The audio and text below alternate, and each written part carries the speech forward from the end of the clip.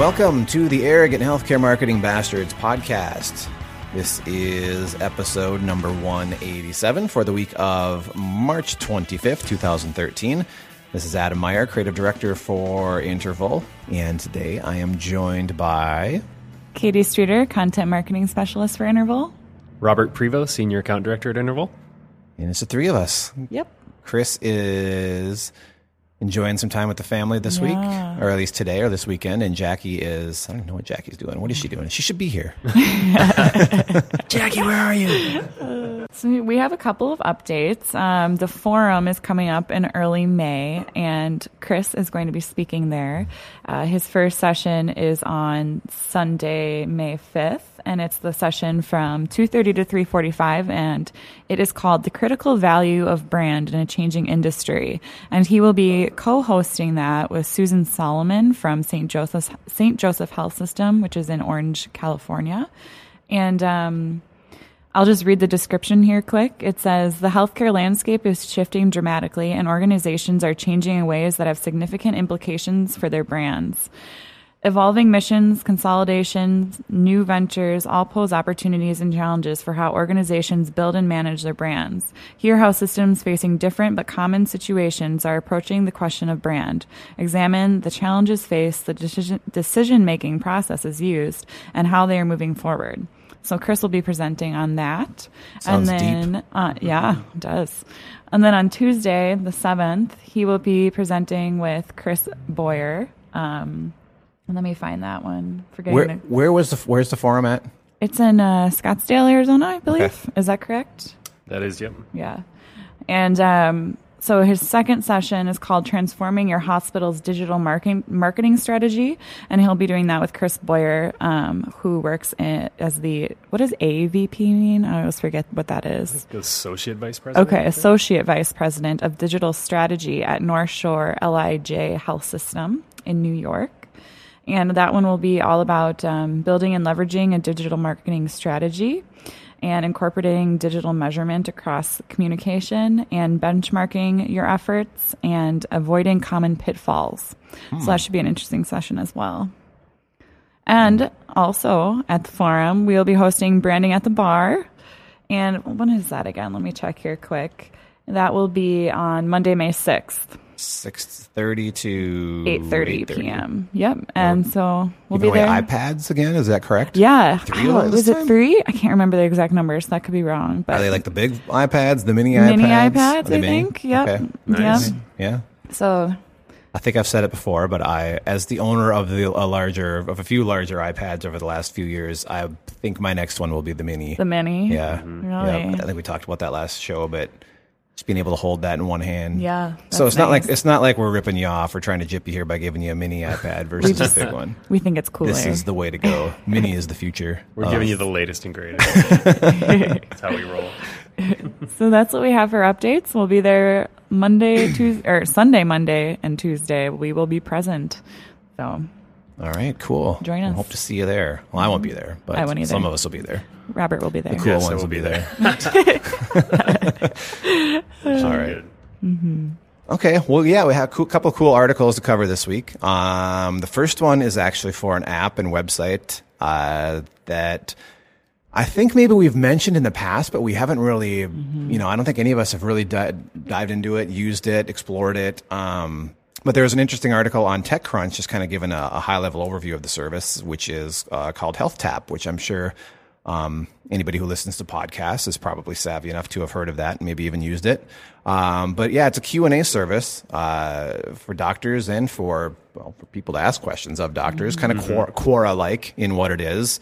We had a chance to play around with it a little bit over the last couple of days, and we just wanted to talk about it a little bit. It's an interesting concept. Yeah, I mean, it's cool because you're as a consumer, you're getting connected up with medical experts, physicians, and it's kind of it's like WebMD, but it's interactive. So you can post your question, and what's really cool, I think, is that you are essentially guaranteed to get a response back within 24 hours. So, on their website, they kind of talk about themselves that there's no waiting room, which obviously is one of the, something that can be kind of frustrating. So if you go to a physician clinic, But we were just playing around with the site a little bit, signed up, and it's interesting too. So you not only have the interactive part of it, but then you also have it's set up where doctors can essentially like advice that's given by a fellow doctor. So it's almost a little bit of a social networking tool for physicians. So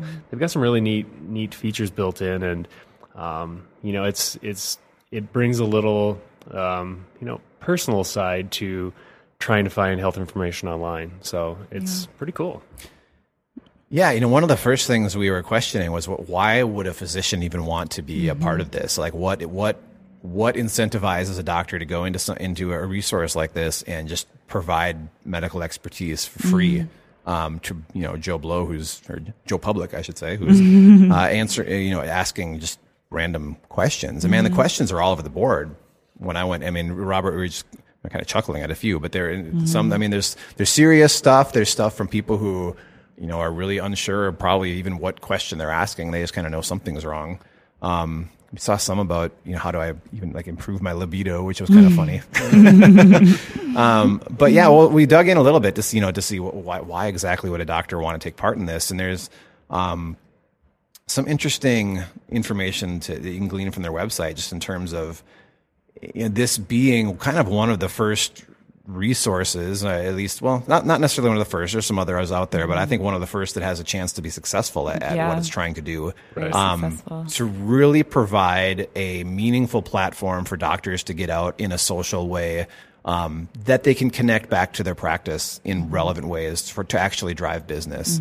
So some of this, the obvious incentives, I'm trying to get back in here so I can see the examples. Now I'm losing where it was on their website, but there are some cool things. Kind of like at first I wanted to say that this badge concept that doctors can kind of link up on their own website wanted to make me gag a little bit until I dug into it a little more and kind of understood what it was. But if you're familiar with websites like Quora, part of the appeal to it, or part of the kind of the allure, or one of the things that gets you hooked on it, is the fact that if you are somebody who answers questions and provides answers that the community deems valuable, that affects your quality score. And the higher your quality score is, kind of the more privileged you are in the system, the more clout you kind of have in the system, and it just reflects better on you, because people tend to value your opinions a little more. If you've got a score of several hundred versus a score of 2 or 3 because you're a new member. So they do a kind of a rating like that for the doctors, and then they can actually promote that rating with this badge system. And I think that feels, because when I was looking through this and I was seeing doctors with 99s or 95s, that actually means something to me, other than, there's that clout site that gives you a clout score, which is just okay, whatever. It feels more valuable to me than that. Right. But I think the most powerful part of this is that it actually connects you with local doctors. So if you're looking for a new primary care physician or a specialist, or you're moving somewhere new, it could be a place to start your search, Right.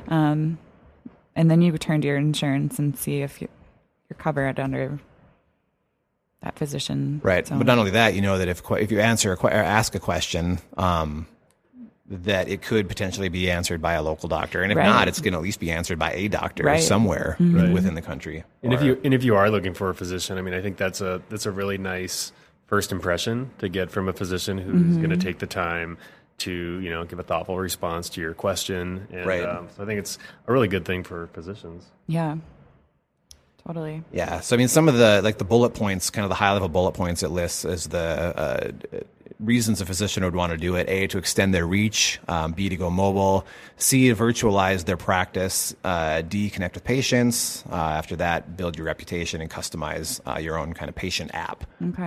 So it's just a really, I don't know, it's a nice tool for doctors to be able to kind of relevant with the times. Another thing that's nice too is if you can follow a doctor. So if you have it, you can post a question, get an answer. But if, let's say, you're looking up information about sleep, if you follow this physician, and let's say he's a sleep specialist, if you follow him, you can actually see his answers to other people's questions related to the topic. So not only are you getting information about what's on your mind, but you might learn a little something about related issues to sleep. So it can be almost educational from that standpoint too, as a resource beyond your specific question. So it's engaging. Mm-hmm. Yeah, and it looks like they offer an API for their platform, which means that developers can tap into that. So as other people are developing health-related applications, they could potentially tap into components of this data here. So that's always a great way for a business like this to really kind of extend its reach in terms of what it does. Because the more, Twitter is a good example. One of the reasons Twitter became what it is because they had this platform that was open for developers to create all these apps for phones, for desktops. I think still the most popular tool for interacting with it is the web interface. But one of the reasons that it became as successful as it was, they opened it up for other people to use it in creative ways. Now, unfortunately, they're kind of cracking down on that now because they want to make money on it. But I see this as being very different. It looks like they've got, Twitter didn't necessarily have a model off the bat for making money, and it looks like these guys do. Yeah, I'm impressed with it. And I mean, it's robust. In the article, the headline says it sees 7.5 million unique visitors per month. That's a lot of people. Yeah. And man, talk about a wealth of information to be indexed by search engines. Right. All of this stuff is open to indexing. So that's pretty powerful. Right. Yeah, they have a ticker on their website that shows that they've answered more than 600 million questions. And the other side of it says it's a little ticker about lives saved. So I'm not sure how they're measuring that or determining that. But one of the articles that we read talked about like thousands of thank you notes have been received from the information that's provided, which is pretty cool. Yeah, saying that their lives were saved by this service, which is just crazy. Yeah. But so anyway, check it out. There are aspects of it that you think are pretty cool. Feel free to give us a shout out in our LinkedIn group or on Twitter. Yeah, or if you hate it. Or if you hate it. Yeah, if you think if you've got a beef with this thing, we'd like to know that too. Yeah. All right. Well, another article we ran across this week, or maybe it was last week, but it came from Google themselves, and they did a little study with Nielsen, and it was on mobile's immediacy effect. And you can read the article itself on Google's mobile ads blog over on Blogspot, which is surprisingly, has the Blogspot changed at all? I know. In Are they going to get rid of that next since they just got rid of Reader? I wouldn't be surprised. Seriously. I wouldn't be surprised. But it's the appearance of it is so dated. It's actually kind of painful to even read anything on Blogspot anymore. Right. With all the other excellent blogging platforms that are out there. But nonetheless, Google owns it. They use it. So that's where you have to read this. So the title of the article is Mobile's Immediacy Effect. Half of mobile search conversions happen in 1 hour. We'll have a link to it in the show notes. But there's a really nice infographic that kind of sums up what they talk about that accompanies the article. And I was led to it from Twitter, from a tweet from Luke Wroblewski, who is somebody we reference every once in a while on the show, who is the big mobile first advocate in the design and development world. And every Monday he usually talks about data. And this was what he talked about last Monday, I believe. Maybe it was this week. But the big stat at the top of this infographic, mobile search is always on, happening on the go, at home and at work. But there's a big fat statistic here that supports something we've been ranting about for a very long time, and that's that 77% of mobile searches occur at home or at work, with 17% of searches happening on the go. Yeah.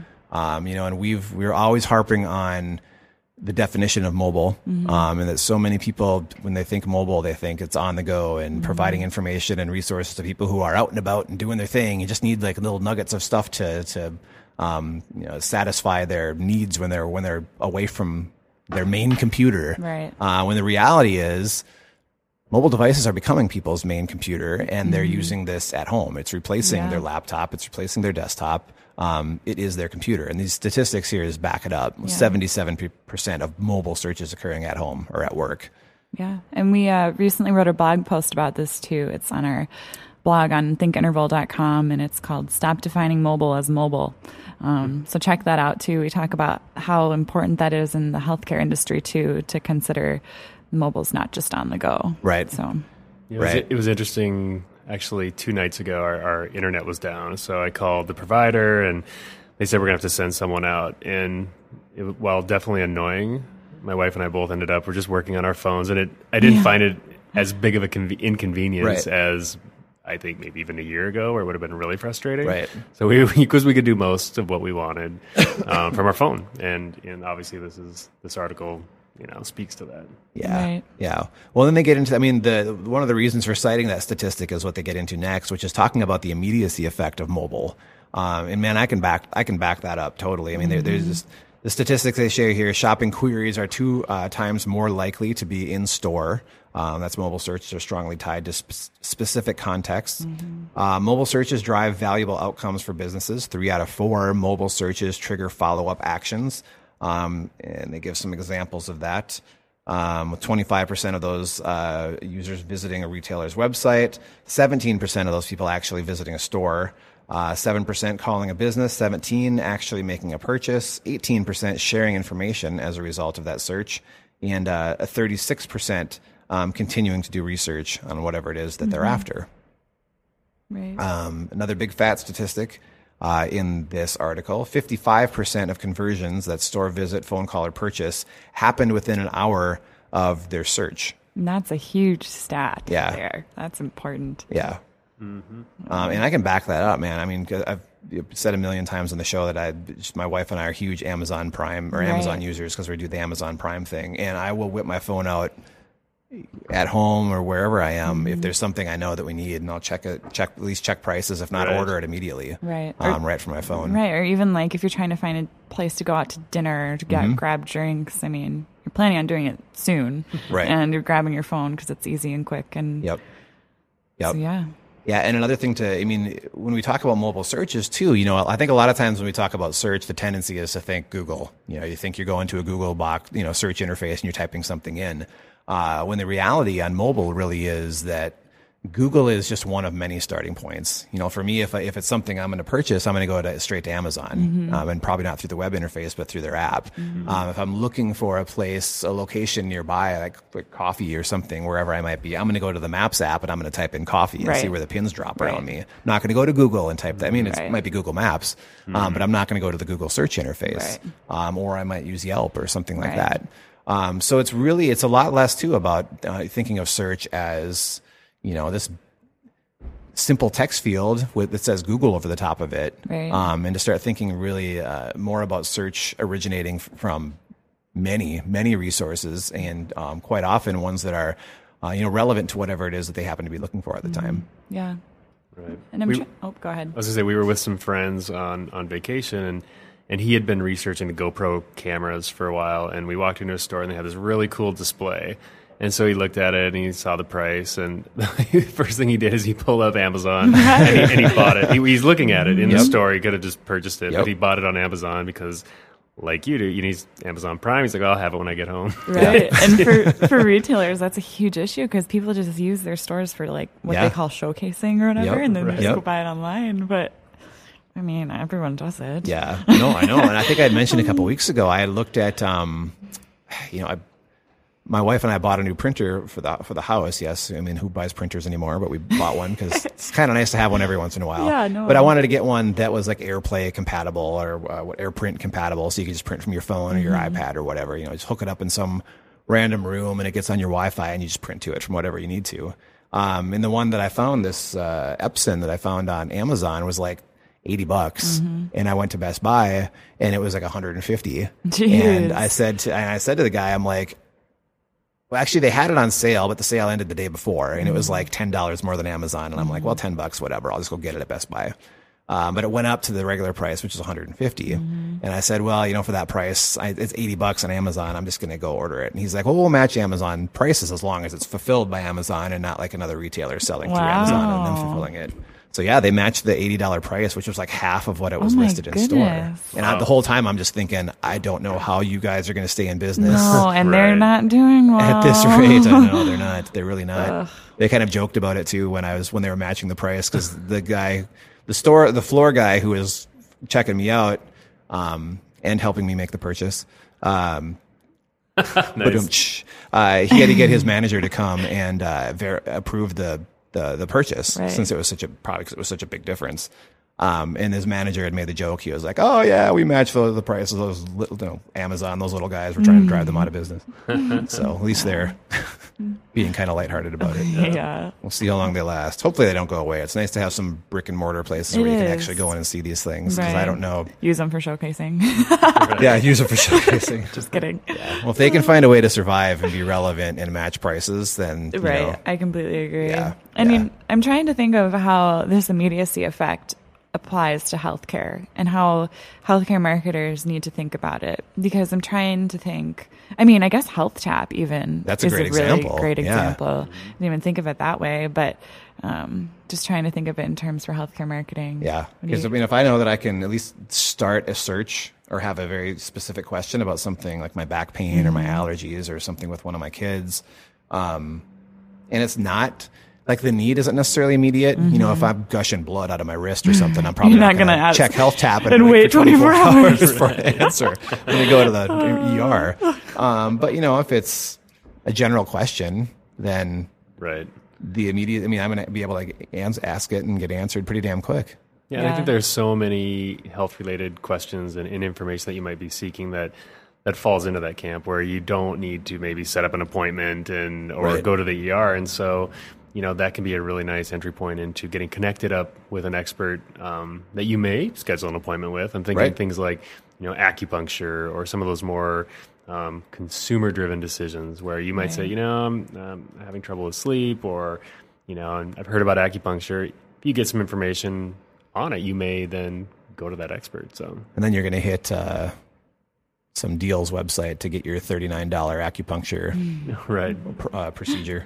You mean like Groupon? Groupon or Groupon, Amazon Living Social. deals or Yeah. Living Social, or it's like what it's full of. Man, I get like I've tried to unsubscribe to those services, because I signed up for all three of them when there was like the big thing to do. And I feel like it's impossible to like unsubscribe. You click the unsubscribe link and that, I don't know where the hell that goes, because I'm still getting all the emails. I still frequent Groupon and Living Yeah. Social. Yeah. But I'm always on the hunt for a deal. I should say I did actually make a purchase from Living Social not too long ago for like a furnace tune-up or somebody to come check that out Yeah. for like $39. I'm like, well, that's not a bad deal. Yeah, there's some Right. good services on there, like house cleaning, that like is usually kind of expensive, Yeah. and you can get some good deals. And again, I mean, just supporting the whole immediacy effect. When those things Right. roll in, you have a limited window of time in which Right. to act on it. And a lot of those are like, the deal is so damn good that Right. it's like, yeah, sign me up, give it to Right. me. So, yeah. Right. But anyway, we'll have a link to that article in the show notes. Also a link to our blog post in the show notes as well, with more of our opinion on mobile, Right. not being mobile all the time. Yep. So, yeah, check it out. My stomach is about ready to consume itself. I don't know about you guys. Maybe we should wrap this up Yeah, and it get some sounds lunch. good. All right. So for the Arrogant Healthcare Marketing Bastards, this is Adam Meyer. Katie Streeter. Robert Prevo. We'll catch you next time. Bye.